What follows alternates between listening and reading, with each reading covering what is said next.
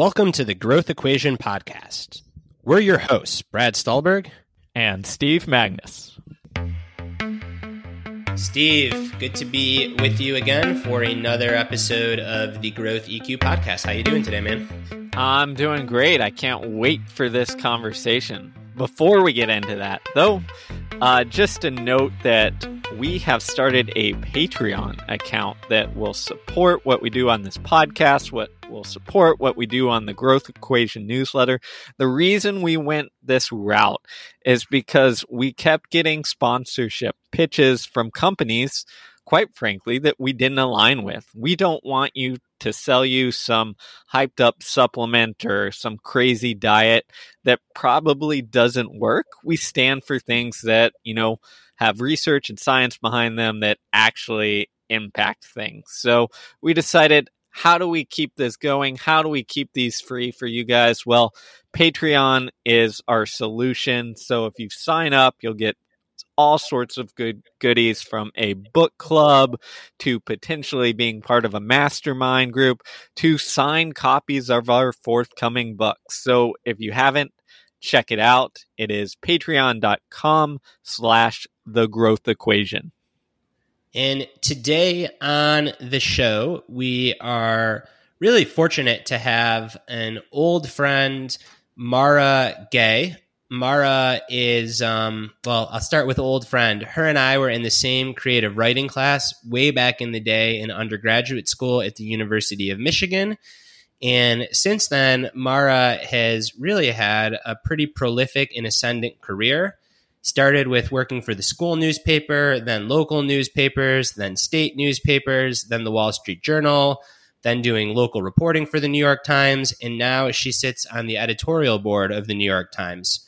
So we definitely get into the weeds on journalism, but what I think was really interesting is more of the higher level principles that Mara is able to exude for staying humble and performing at your best when you are really at an elite level of performance in your respective fields. I had the idea to do this when I was looking back over some notes from past conversations with Mara. And when she was named to the editorial board, she said, "Brad, this is like going from high school to the NFL." And this conversation is really about how do you go from high school to the NFL and keep performing well and keep your humility while at the same time enjoying the ride. So I think you guys are going to love it. You can tell Mara is just such a wonderful person who is so sharp and also kind. And with that, let's get into the conversation.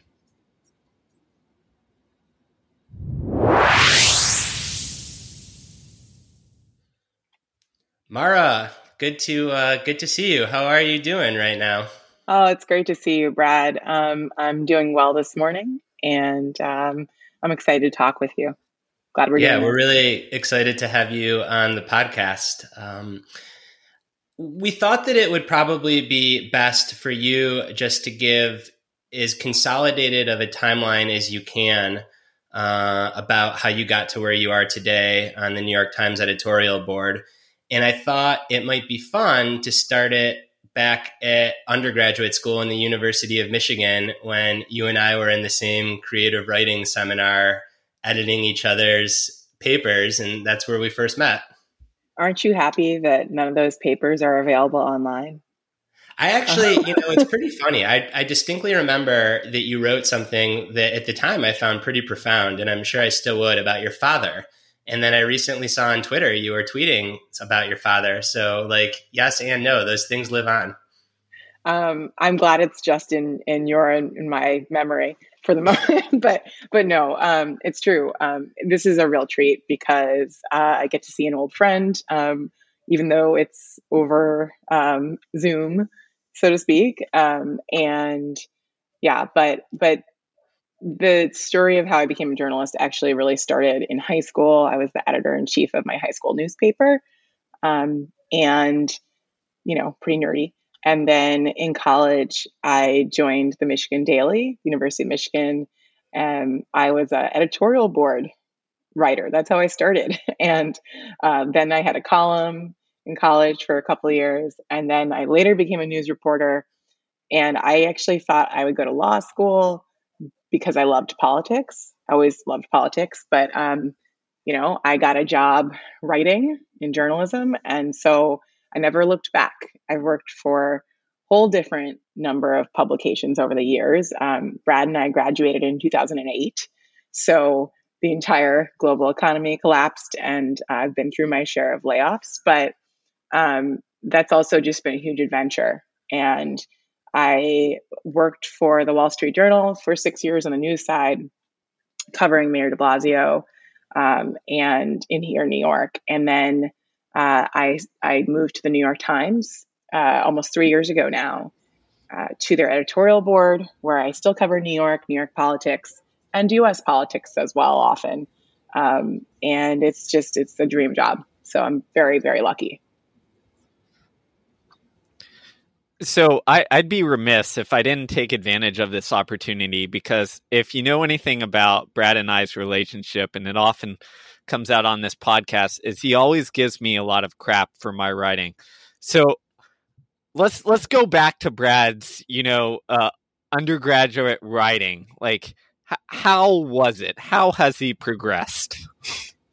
Honestly, it's funny because he was always a great writer, and he's so self-deprecating. But it's true. But the thing that really struck me was that he was kind of this. I remember walking into class and thinking like, oh, he's a nice guy. He's such a bro.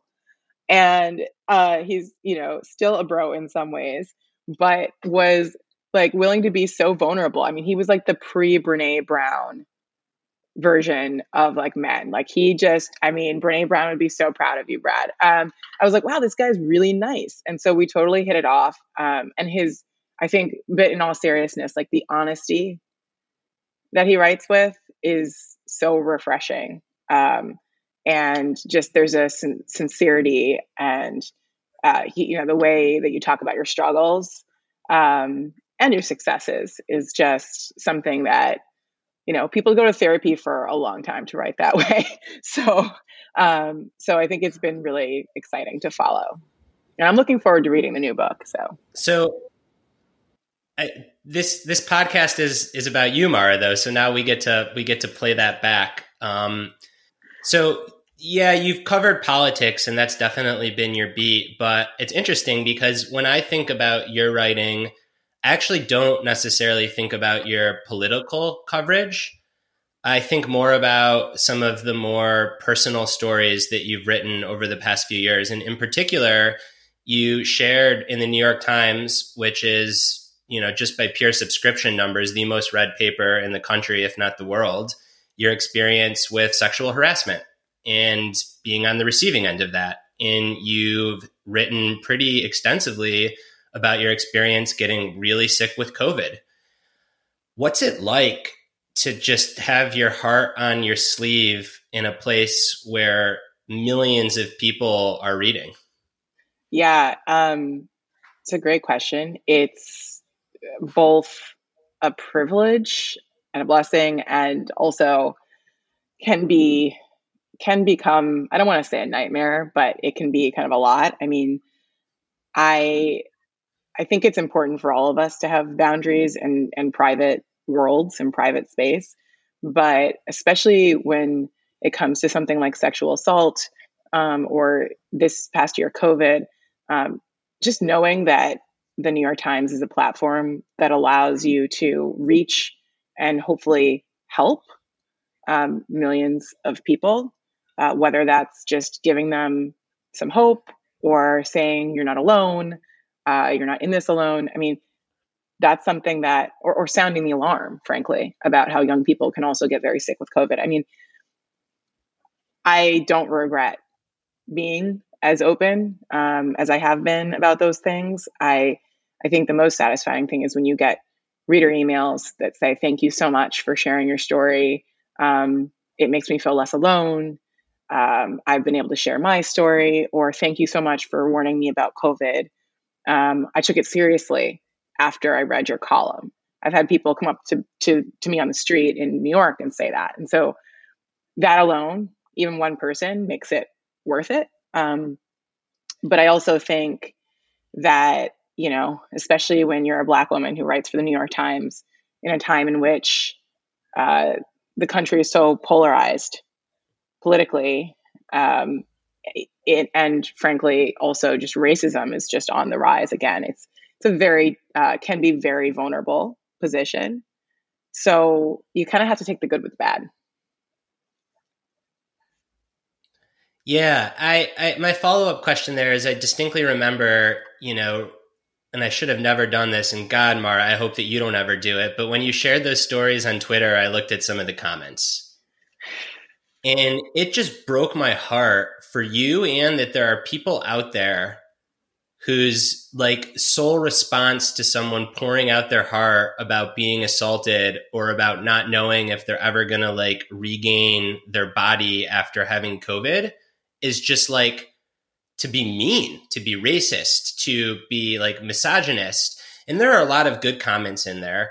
So it's a two-part question. The first is like, how do you deal with that? And are you able to compartmentalize enough?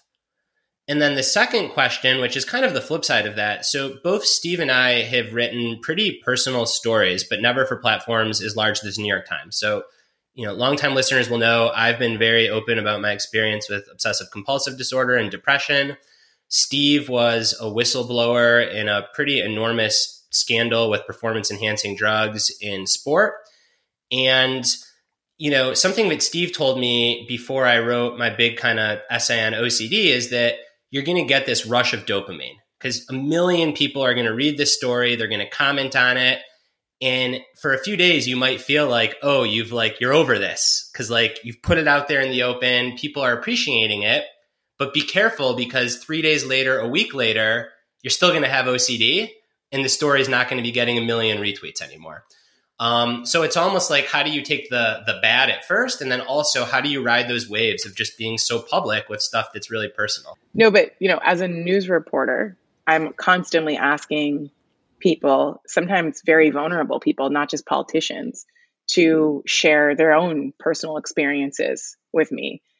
Sometimes in the hardest, most traumatic moments in their lives, whether, Eric Garner's mother, who I've gotten the chance to interview many times, tons of people. And so I think from that perspective, I've seen the positive change that sharing those stories can bring.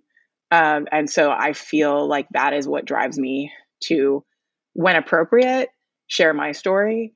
But that doesn't mean it's easy. I mean, in the case of, writing about my sexual assault, it was a huge relief for me to get that off of my chest. It was a story that I no longer have to carry around.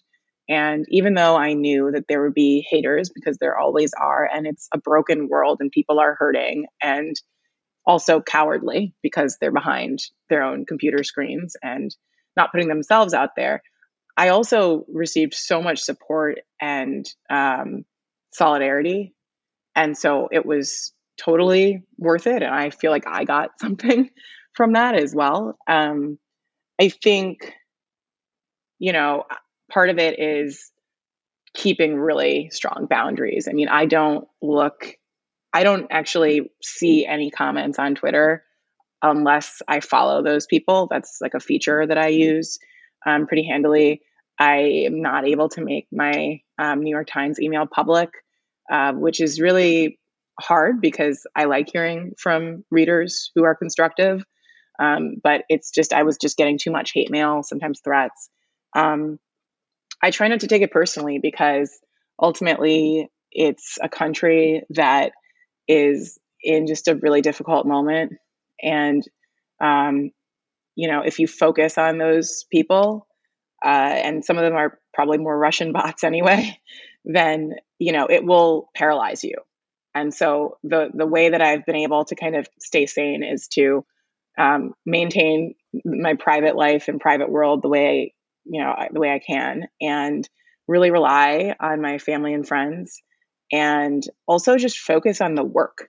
I really, especially the past 4 years of Donald Trump, I mean, I feel like we at the times felt like we were on a mission. And, we play a pivotal role in democracy. I really believe that, as hokey as it sounds. And so, whether it's writing about New York in the pandemic, or I was covering the presidential candidates a year ago this week, actually, down south, talking to voters in Alabama, It was like 6 states. I mean, I really care about that work. And when I focus on the work and people who are, even if they don't agree with me on everything, but they're like committed to being good humans and good citizens, it's all worth it. Yeah. So you mentioned your coverage of the presidential campaign in 2020, and I wanted to ask you about imposter syndrome. And particularly, I remember reading when the Times had done interviews with, if not all, many of the major contenders. And I didn't expect to see your name. And like, there you were talking to Elizabeth Warren and Bernie Sanders. And what was that like? And like, did you deal with any imposter syndrome? Yeah, tell me what it's like to be in the room with them. Because I just know you as like Mara Gay, and we should talk about this too, but the, kind of happy half marathon runner, gonna get a nice drink at the University of Michigan. And to me, you're just like normal Mara Gay. But then sometimes I read, I'm like, this is the Mara Gay that's like interviewing the president. What's that like? How do you feel? I mean, that's funny. That's the way I feel about you having published several books. I, you know, yeah, I get imposter syndrome. I'm human, for sure, especially as a woman. But when I'm interviewing someone, I'm in reporter mode, and I'm not thinking about me really at all. I'm thinking about the task at hand. And I guess I don't know if that's. I mean, as runners, right? It's kind of a similar. You just get in the zone, and you know what the mission is. And so I'm not thinking about whether I'm doing a good job. I'm thinking about, okay, we have an opportunity to help vet these candidates on behalf of Americans. That's like super important and a privilege. So, for me, it's like in those situations, the candidates are really in the hot seat. And that's just, I guess that's just the training of being a reporter. It's not about you, right? It's about the task at hand. Yeah, I think that's such a valuable lesson for everyone, even if you're not necessarily sitting down with very public figures. But what I'm hearing you say is that you're kind of like in some ways transcending your ego or leaving your ego behind. And if we think about imposter syndrome is so much connected to ego. It's like, am I enough? Should I be here? Am I doing this well? And by shifting focus to the work, like you're no longer thinking about me and I, and that probably lets your shoulders drop. And as we've discussed, Steve and I have discussed prior, you tend to perform best when you're not consumed by your ego, but when you're just in the flow of what you're doing. That's exactly right. All right. So one more question, and then I'll transition to Steve. I know I've been talking quite a bit here. So you text messaged me, I think after our podcast dropped on resilience, and then I sent you like a little ebook on resilience. And you just said that that's something that's really been on your mind as of late. My assumption is that's because of your past year getting quite sick with COVID and being one of these individuals that's had just a long ongoing road of recovery. I think long haulers is kind of the public term for that.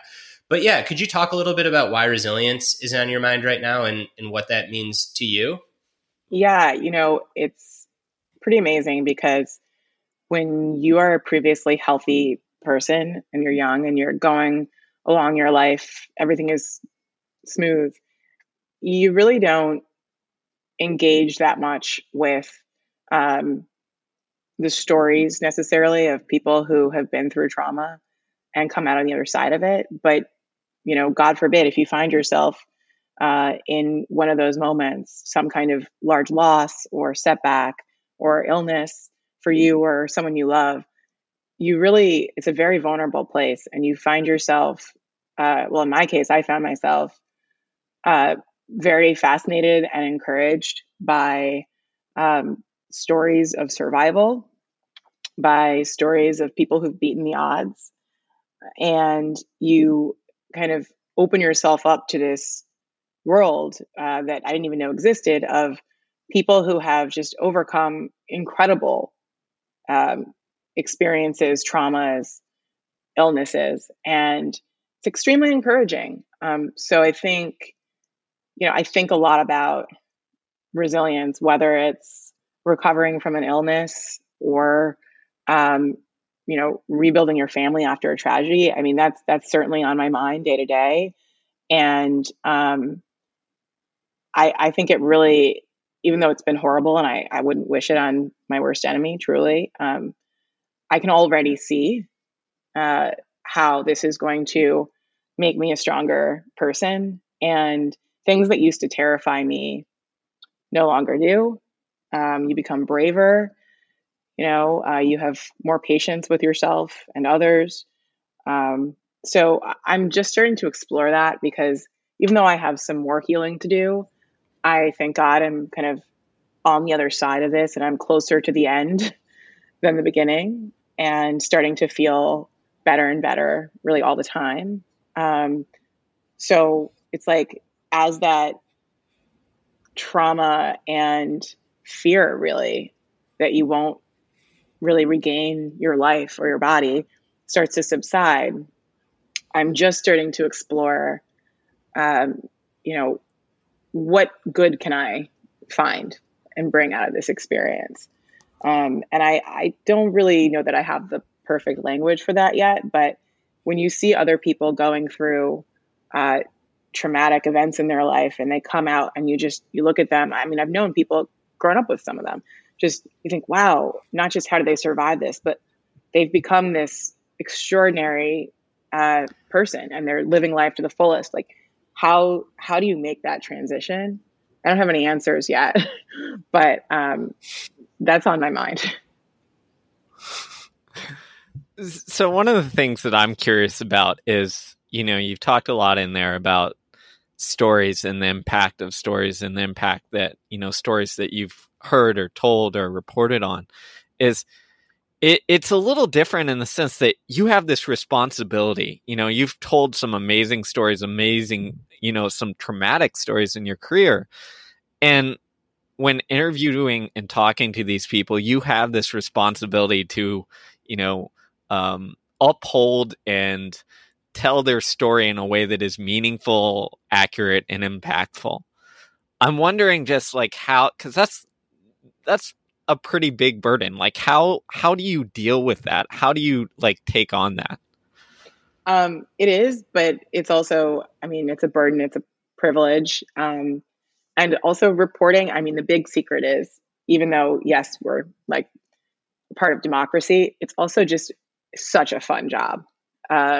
Journalists have a very good time. And certainly, I'm a part of the New York City press corps, just like the White House has a press corps, we do too. And, you become really close friends with people here. And, there's people with great senses of humor, and it's kind of you guys against the mayor or the governor, or whoever it be at that moment. And there's a lot of camaraderie, and it's a really good time. I can't imagine, it's hard work, but there are days where you kind of say to yourself, I can't believe somebody is paying me to do this job. It is a blast. So, I've really missed that in-person experience during COVID. And I'm very excited, among other things, to have that back. So it's a lot of fun too. That's the big secret. Fun is so important, to have fun with what you're doing, especially if it's hard. Okay, so it is a hard job, and I'm very curious how, and I don't want to use the word routine because that seems too simple, but I guess day to day, how do you do it all? And what I mean by all is, so before you got sick with COVID, you were running half marathons and running regularly, doing this enormous job that I have to imagine is just nonstop. You somehow still respond to most of my text messages within 3 minutes, even if my text messages are like, Mara, look at this thing I tweeted. Maybe you'll share it with all your people. How do you do it all? Like, what do you put in your coffee? That's funny. I actually, so I haven't run a half marathon in years, but yeah. Okay. So then let me reframe. But No. you don't strike me as a workaholic. Like, you have a physical practice, you have friends, and I'm just curious because you think of someone that is, and now I'm going to be ageist, but since we're being ageist against ourselves, I hope I can say this, like, you're young, you're at like the top of the game. The archetype that I have is like, got to be 100% all in all the time. And you don't strike me as that. I learned maybe at Michigan, but I learned also from my father, who is a workaholic. God bless him. I love him dearly. That he used to say, like, do as I say and not as I did. And so he gave me some wisdom early on about the importance of working hard and playing hard. And so I have gotten better about that balance over the years.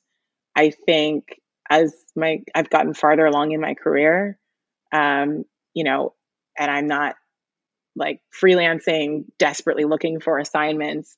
That becomes easier, right? So that's part of it.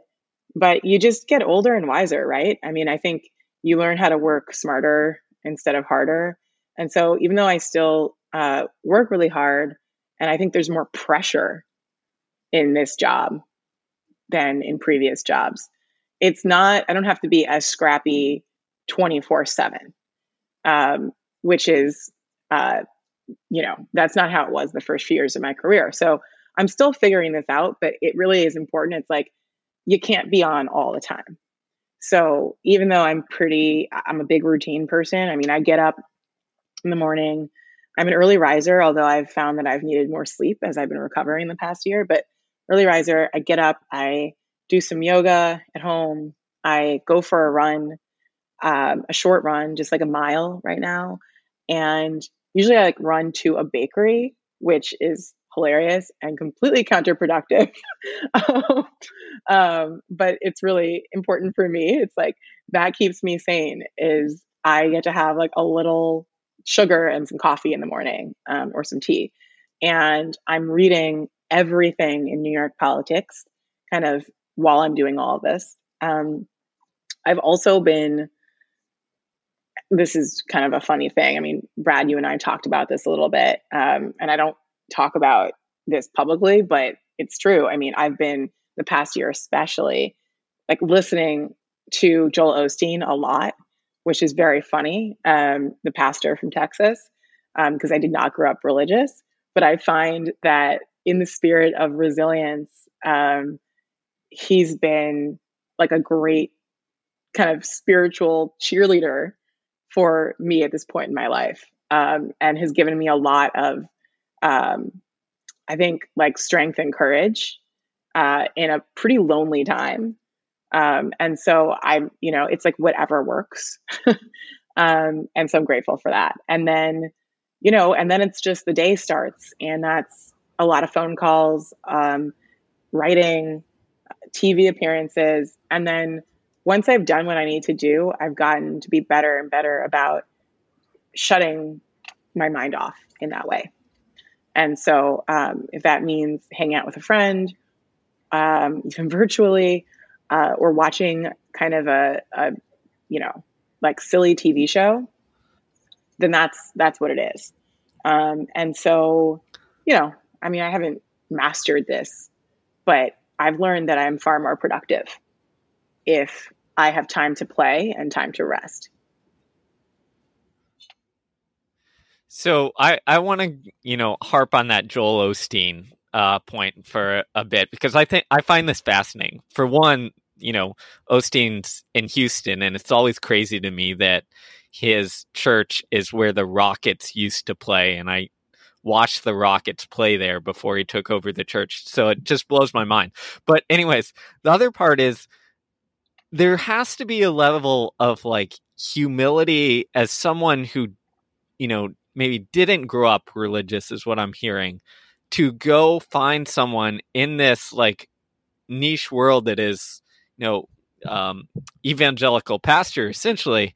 Like, how do you, that's fascinating. Like, how do you even go through that process to say, you know what, I'm going to try this out and listen to Joel Osteen and then find it valuable, you know? Yeah. It's funny. I mean, it didn't start with COVID. So I've been listening to him for several years at this point. The first couple times I listened, 5 years ago or so, I was kind of horrified just because it's such a foreign cultural language, not necessarily religion, but evangelical religion.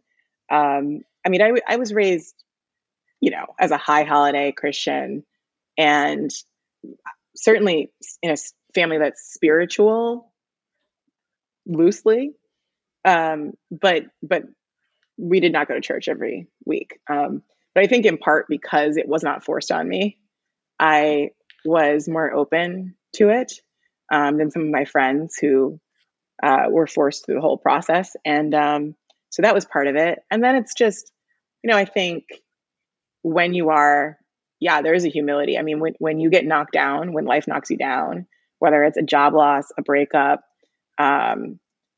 a sickness, you really realize that it really is like whatever helps you. And I think in this case, as an optimist, which I am, and somebody who was already kind of spiritually open, I've really found his messages of hope and resilience to be quite helpful and relevant and inspiring.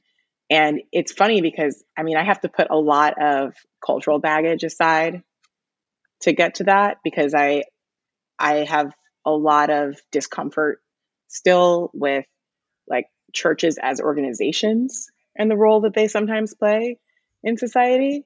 But I will say too, I think in the past decade or even 15 years since we've been at college too, exploring what it means to be a Black American, I actually find it somewhat more accessible because the history of the Black church in the United States is far more progressive and has played an enormously positive role in society.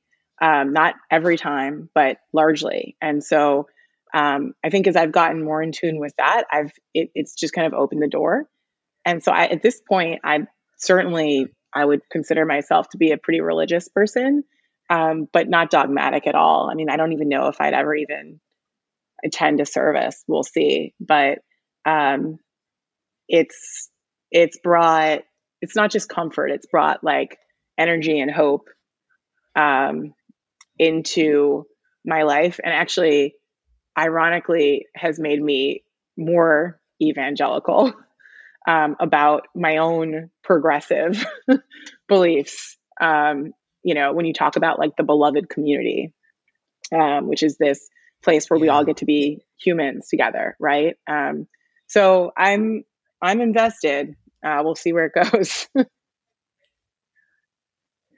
What have you always, and maybe when we were back in college, like when we were closest in proximity and really seeing each other often, we were just young, but have you always kind of been able to hold competing ideas at the same time, or is that a skill that you've gleaned? Because, to someone that doesn't know you, you kind of can come off as like an enigma, like, the church and the Black church and the community. And then you find like the most like white, like motivational speaking pastor there is.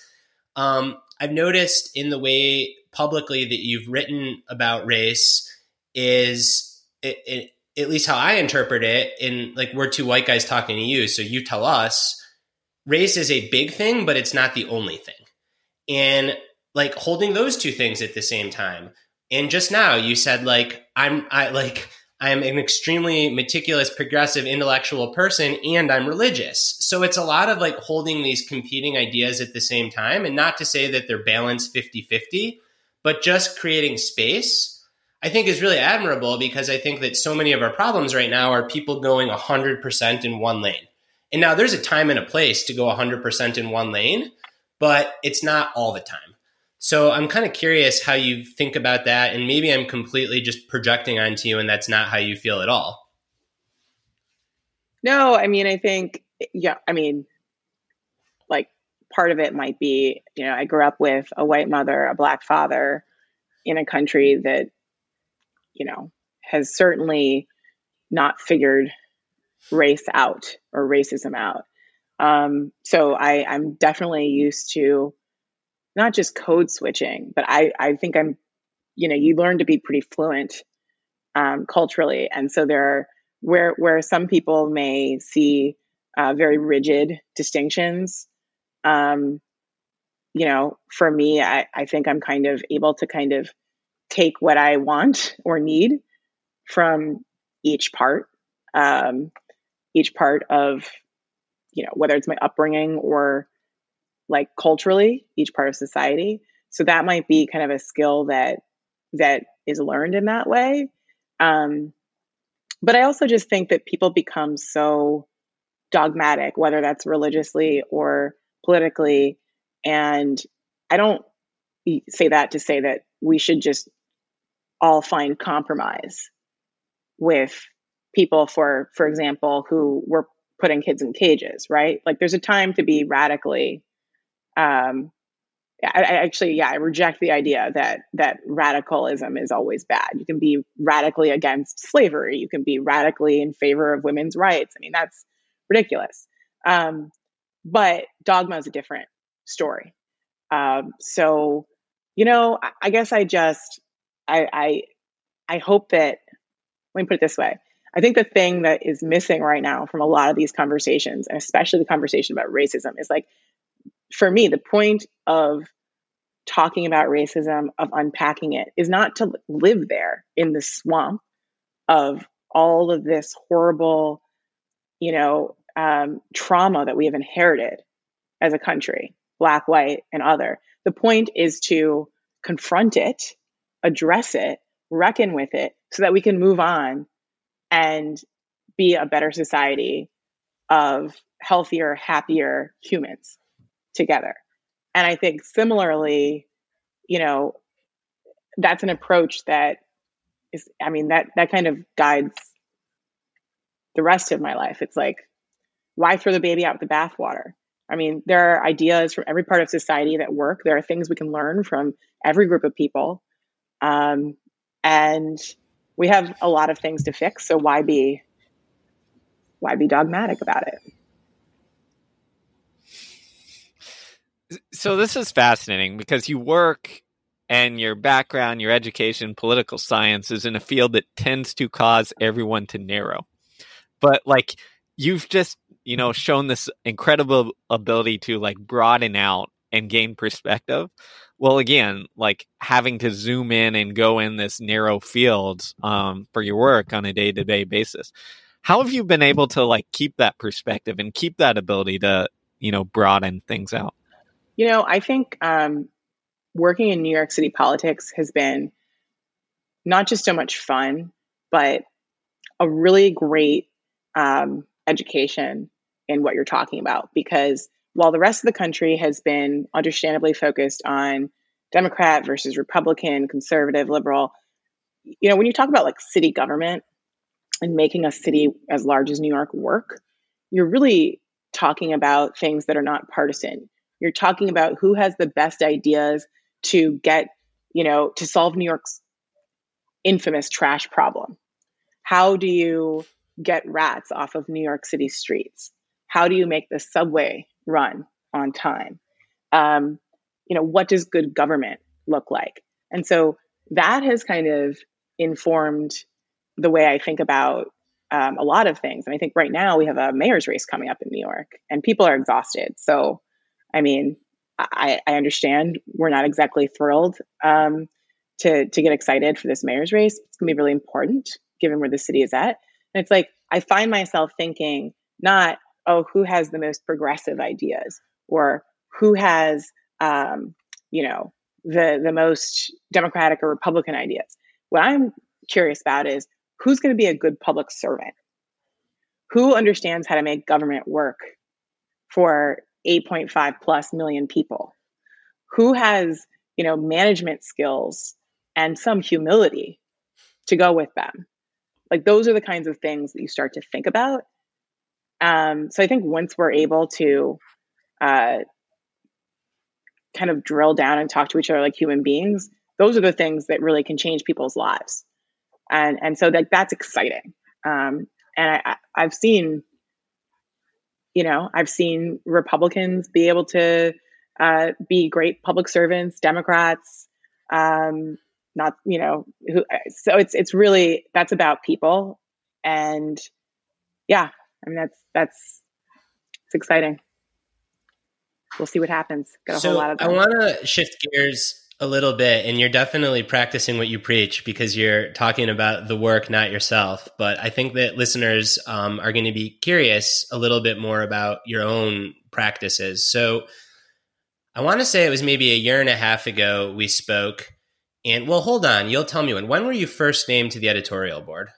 In April of 2018. Okay. So then it was probably 2 years ago. It was maybe like 6 or 8 months after you had been named. And we were talking, and I remember distinctly you told me, Brad, it's like playing in high school and then being drafted for the NFL. What was that like? And what did you change, or how did your mindset shift? And for those that aren't in the writing world, we have probably a fair amount of listeners that are into sports. I think that's like a pretty apt analogy. Maybe you were playing at like a smaller college. So you were doing like local reporting for the Wall Street Journal, still a big paper, and then coming over the Times. But like the editorial board, like you are managing, you are editing, you are writing. So what was that jump like? And walk us through how you made it. It was, I mean, first of all, I grew up reading the Times. It's my hometown newspaper. My dad and I used to sit there on Sunday mornings. He'd bring the Sunday Times home for me. And it was a ritual we had in my family. It was like a Bible to us. And when I worked at the Wall Street Journal, my liberal friends I grew up with would say, "Oh, that's really nice, but let us know when you work for the New York Times."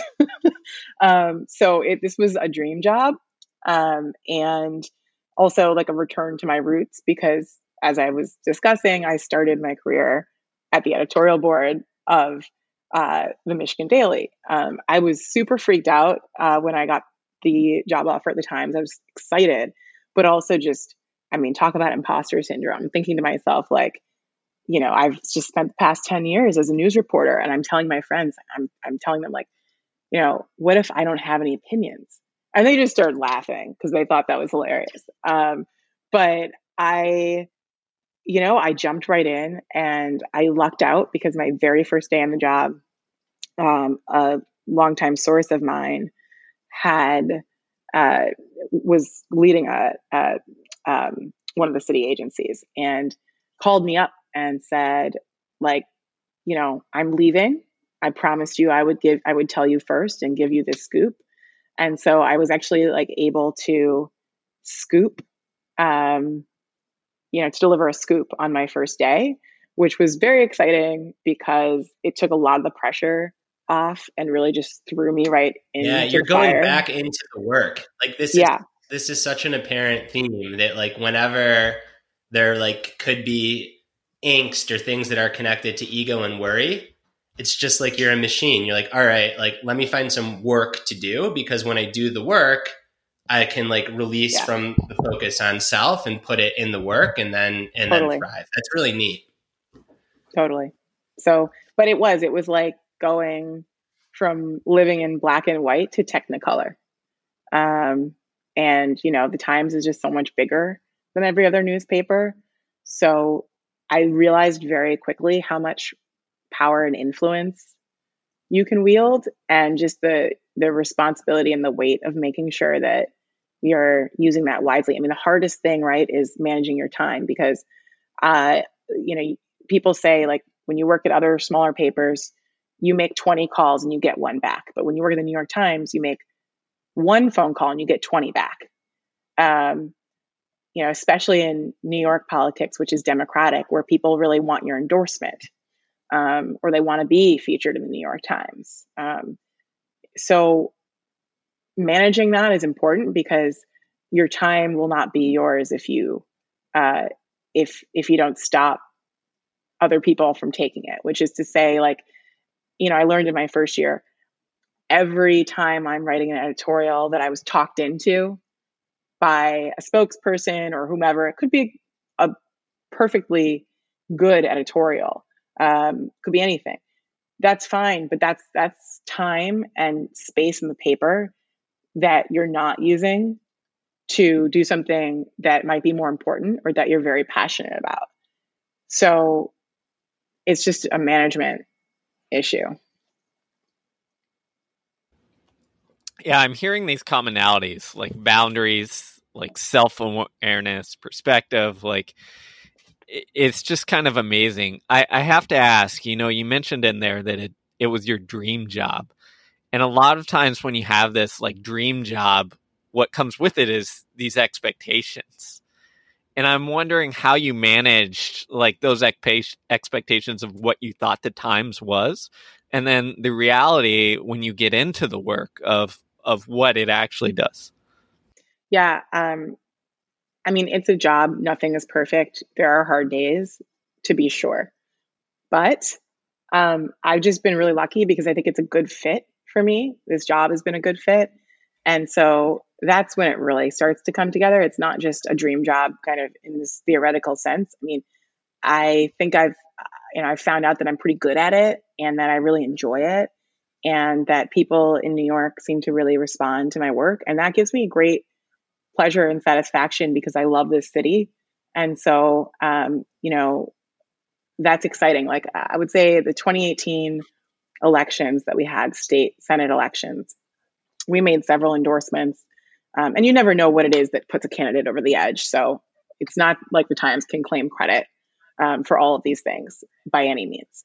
But, I'm very proud that we helped support candidates that have, strengthened rent protections after many years, that have done criminal justice reform, that, we've supported candidates like AOC, and new voices, new faces, and pushed for changes in the city and state that I think are going to make life better for people. I'm proud of that. So it is about doing the work. But also, I've found that, the hardest part has been not just managing time, but really creating those boundaries, finding out where they should be, because I didn't go into journalism. I didn't go into journalism expecting to be on television. I didn't go into journalism because I wanted to be famous or well known. I'm not famous, but I'm kind of known now. So, that experience has been kind of jarring. And you sometimes feel like, gosh, like your life is not your own. It's pretty weird. So kind of navigating that, especially in the past year, when I've been on TV a lot, on MSNBC for the presidential race, has been more challenging. And so that's when you really have to like dig deep and remember why you are doing the work that you are. Yeah. So a related question to that is, you clearly have a lot of humility, and I'm sure there are times when you just feel like a little bit of grandiosity. And maybe not, but I certainly do. And like, that's what Steve is for, to be like, Brad, like, this is not going to work out well, tighten your hat. Your head's not that big. Or like, you're going to feel great for a week, but like, you're going to realize that, your shit still stinks and you're going to feel pretty down. What kind of, you talk a little bit about like some of the physical boundaries or boundaries between work and private life. What kind of mental boundaries do you have in place to like ride those highs and enjoy them, but not completely become like overwhelmed or consumed by them? That's a great question. I don't know. You have any tips? It's hard. No, I'm not famous, so it's not like I'm not going to sit here and say, oh, I have to work really hard to stay grounded. one thing that is always humbling. Well, hold on. I'm going to push back because fame is I'm going to push back because fame is relative. So from where I sit, you can write a lot. You have a ton of autonomy to write what you want in the most read newspaper. You've got a ton of people that follow you on social media who take your opinions very seriously. So there's the kind of famous where, you're LeBron James or Shalane Flanagan, where people recognize you on the street. But in our world, I don't want that. I want to be famous like you. I want people to recognize my ideas. So, I would push back and say and I'm not saying this to say, oh, you're super famous, but you are your intellect, what you are known for is highly relevant to lots of people. And you're a human being, and that comes with intense highs that you can't let get to you that much, but you also want to enjoy because otherwise it's just hard. So I'm really curious, how you manage all that. So I think part of the answer is I probably don't manage it that well. I mean, I think I do go into this zone of just, as Steve said, just focusing on the work because that's where my comfort level is. In terms of humility, there's nothing more humbling than this morning when I came to City Hall and I sat down and opened Microsoft Word and I'm staring at a blank page. So there's nothing more humbling, as all writers will know, than staring at that blank page because it's the first time you've ever written something, if it's been a while. So there's that. I mean, I will say a year ago, right before COVID, when I was traveling in the South, I was in Selma, actually, for the annual march across the bridge. It's a civil rights event that a lot of people don't know about. I had never heard of. It was very big last year because, all the presidential candidates, the Democrats were down there. And John Lewis, this is last year, marching across the Edmund Pettus Bridge. And this is to commemorate, of course, Bloody Sunday, 1965, when he and other civil rights leaders were beaten horribly for, this civil rights march. So I was down there and I was in the zone, working hard, just trying to talk to some voters. It was right before Joe Biden kind of swept the nomination. And, I was very interested in hearing from Black voters about who they were interested in. And the answer was, as we now know, Joe Biden.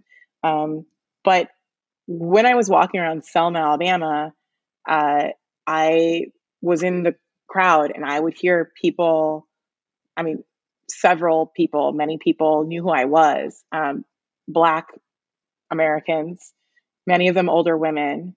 And they would say to me, "Oh, we love you on TV. We're so proud of you. Will you come take a picture with my daughter?" And so that is kind of a moment that I enjoyed, but also a moment where, there's humility in, I think it's very easy to be self-deprecating and cynical about a lot of things right now. But, some people, a lot of print journalists kind of roll their eyes at TV or at punditry or any of that. But that was a moment where I felt really good. And I felt like, okay, I must be doing something right. And even if I'm not, this is fuel for the fight. So that was really one of my proudest moments, and also a moment of okay, no pressure. Yeah, I know Steve's going to want to talk about identity and perspective because he loves to talk about that. So I'll let him do that. But I want to just comment on, in your answer just there, I think that again, this aptitude of non-dual thinking or holding competing ideas at once to me is coming out, because what I'm hearing you say is that people tend to fall into these two extremes, which is total self-deprecation and almost as a defense mechanism. And then maybe ego at the utmost, it becomes narcissism. And what I'm hearing you say is it's almost like a humble confidence. So there is humility, but like you're also owning who you are and what you've done. And I'll turn it over to Steve on perspective. But Steve, just in case you weren't going to say it, like, again, I think maybe what I'm also hearing helps with that is you couch this big moment in like all of this history and lineage with like the civil rights movement and you being like a Black woman in America. So you didn't say like, I'm at this huge event and there are all these people and they want a piece of me. You're like, this is just like one more step in this huge lineage and tradition that now I'm a part of. So again, like you're zooming out and making it less about you, which I think is really neat. Thanks, Brad. Yeah, Brad, you said exactly what I was going to get on there. Because I think it's fascinating. I mean, just listening to you, you have this ability to like zoom out, understand the perspective, but also I think the word I'd use is like this security and understanding like who you are and where you are in this moment at this time. So, I'm just curious, maybe drilling down into, I'm not going to ask you how that's developed because that's probably a long conversation, but drilling down into like some practical, maybe things like, what are your reading habits like, or what do you do that like gives you this ability to connect this history to what you're going through and have this kind of perspective? I actually have to credit the University of Michigan because we have a pretty extraordinary political science and history department. And there are still some classes that I took in college. I'm still in touch with some of these professors. I took Southern Politics of the United States, for example. And some of the books I've read, Eric Foner's Reconstruction, I mean, the Civil War period in U.S. history is so relevant to what's going on today. Even if you look at the electoral maps, if you look at an electoral map of 2020 and you juxtapose that with a map of cotton producing slave states, you'd see some commonalities. So I think I was always a student of history and I'm not an expert, but I just am pretty voracious about that kind of reading. I'm just excited and interested in it just by nature. That has given me enormous perspective to, I think, hopefully do a better job reporting in this time rather than just covering horse race politics. And then my reading habits now are just, it's terrible. Like I read the Times, the Journal, the Post, and then and then the tabloids. And then I'm, finding new things on Twitter all the time. The New Yorker, the Atlantic, what have you. But I do think like continuing to read books on American history and history elsewhere has brought context to my reporting, I hope, that hopefully I think stands out. I really hope so. I think if we don't understand our history, we're just dead in the water. This is why Mara is recording this from like a beautiful press room in New York City. And I'm like buried in a closet because she was paying attention in undergraduate school and I was smoking weed and reading Robert Pirsig, which is probably why I'm writing about like Zen and success and performance. And Mara's the sharper intellectual razor here. I don't know though. Seems like a better choice given where things have gone. So that it's funny you say that. So I know we're wrapping up our time together, but how like mental health, not in a I was going to say like, not necessarily connected to what you've gone through with being so sick with COVID, but of course that's a part of it. But if you could compartmentalize, you basically just said like you kind of live in the muck. Like you're on Twitter, you're reading the tabloids. And earlier you said like you think the whole point of living in the muck is so that we can get out of the muck. But in order to get out of the muck, we kind of like have to live in the muck to understand it. There's a lot of despair around this stuff. I think a week ago I texted you when the Cuomo allegations came out and I'm just like, fuck it, Mara. Like, do these people all suck? How do you do it? And I drank the Kool-Aid. I'm like, Cuomo's communicating really well about COVID. The nursing home thing sucks, but like no one can be perfect. And then the allegations of like just the most obscene stuff came out. It's not worth talking about here. If you want to read it, read it. And I texted Mara and I'm like, this sucks. And you were pretty optimistic. You're like, hey, there's a lot of good people. So how do you kind of live in the muck without getting sad all the time? Yeah. Well, to be clear, what I said was there are a lot of good public servants. Excuse me. That's even more important. Yeah, there are a lot of good people. And I'm like, really? And I think I like asked you for math. Like, I don't believe you. Like, how many? Yeah. And we don't have to get into the numbers, but yeah, how do you not become despairing? You know, you have to stay on guard for that kind of weariness. I think cynicism is pretty overrated, and it's pretty dangerous, and a lot of reporters get very cynical, and it's not a great place to be because you give up your power to make change when that happens. And it's also just disrespectful to those who are out there every day making change in a good way. So part of that is just endurance and resilience. Part of that is celebrating the wins when they come. And, you know, I've talked a little bit about what that's looked like in New York. But, you know, I think you have to be on guard for that. In my case, how do I stay optimistic? I mean, you're talking to a liberal city kid who, you know, works at the New York Times and listens to Joel Osteen every day, right? I also stay sane running, and you know, pre-COVID, like spending time with my little nephew and doing all kinds of like healthy activities, baking, whatever you need to do. But I just think getting into cynicism is you know, if it reaches a point at which it's like you may as well just stop doing journalism. If you don't believe that change is possible, then what are you doing here? And I think unfortunately there are some people who feed into that, and it masquerades in the industry socially as though it's like a sense of sophistication. Like in order to be sophisticated, you need to be cynical.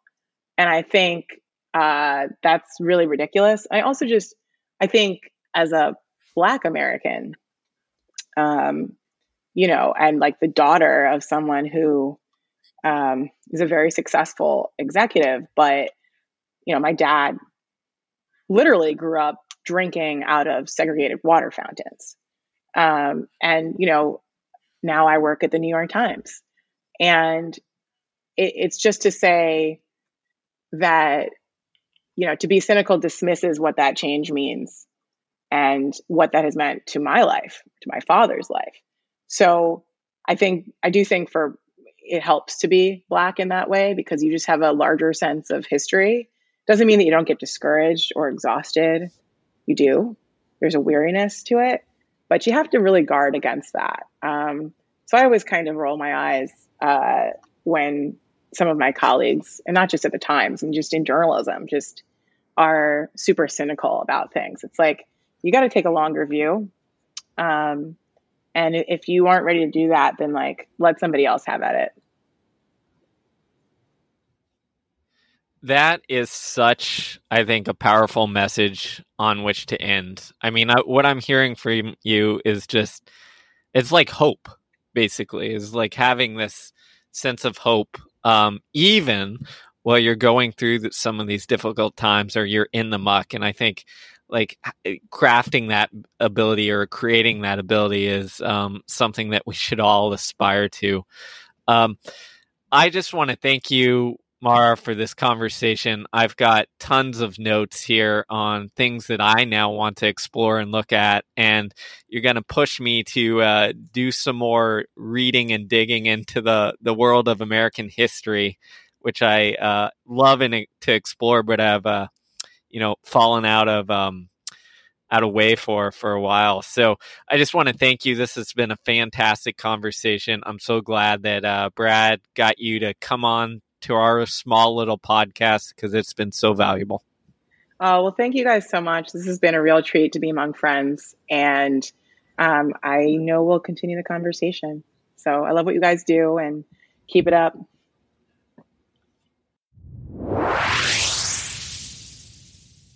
Thanks for listening to the Growth Equation podcast.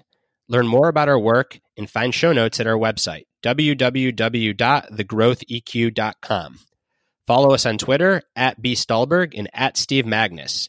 And if you like what you listen to, please subscribe, rate, and review the podcast, as this goes a long way in helping it reach others.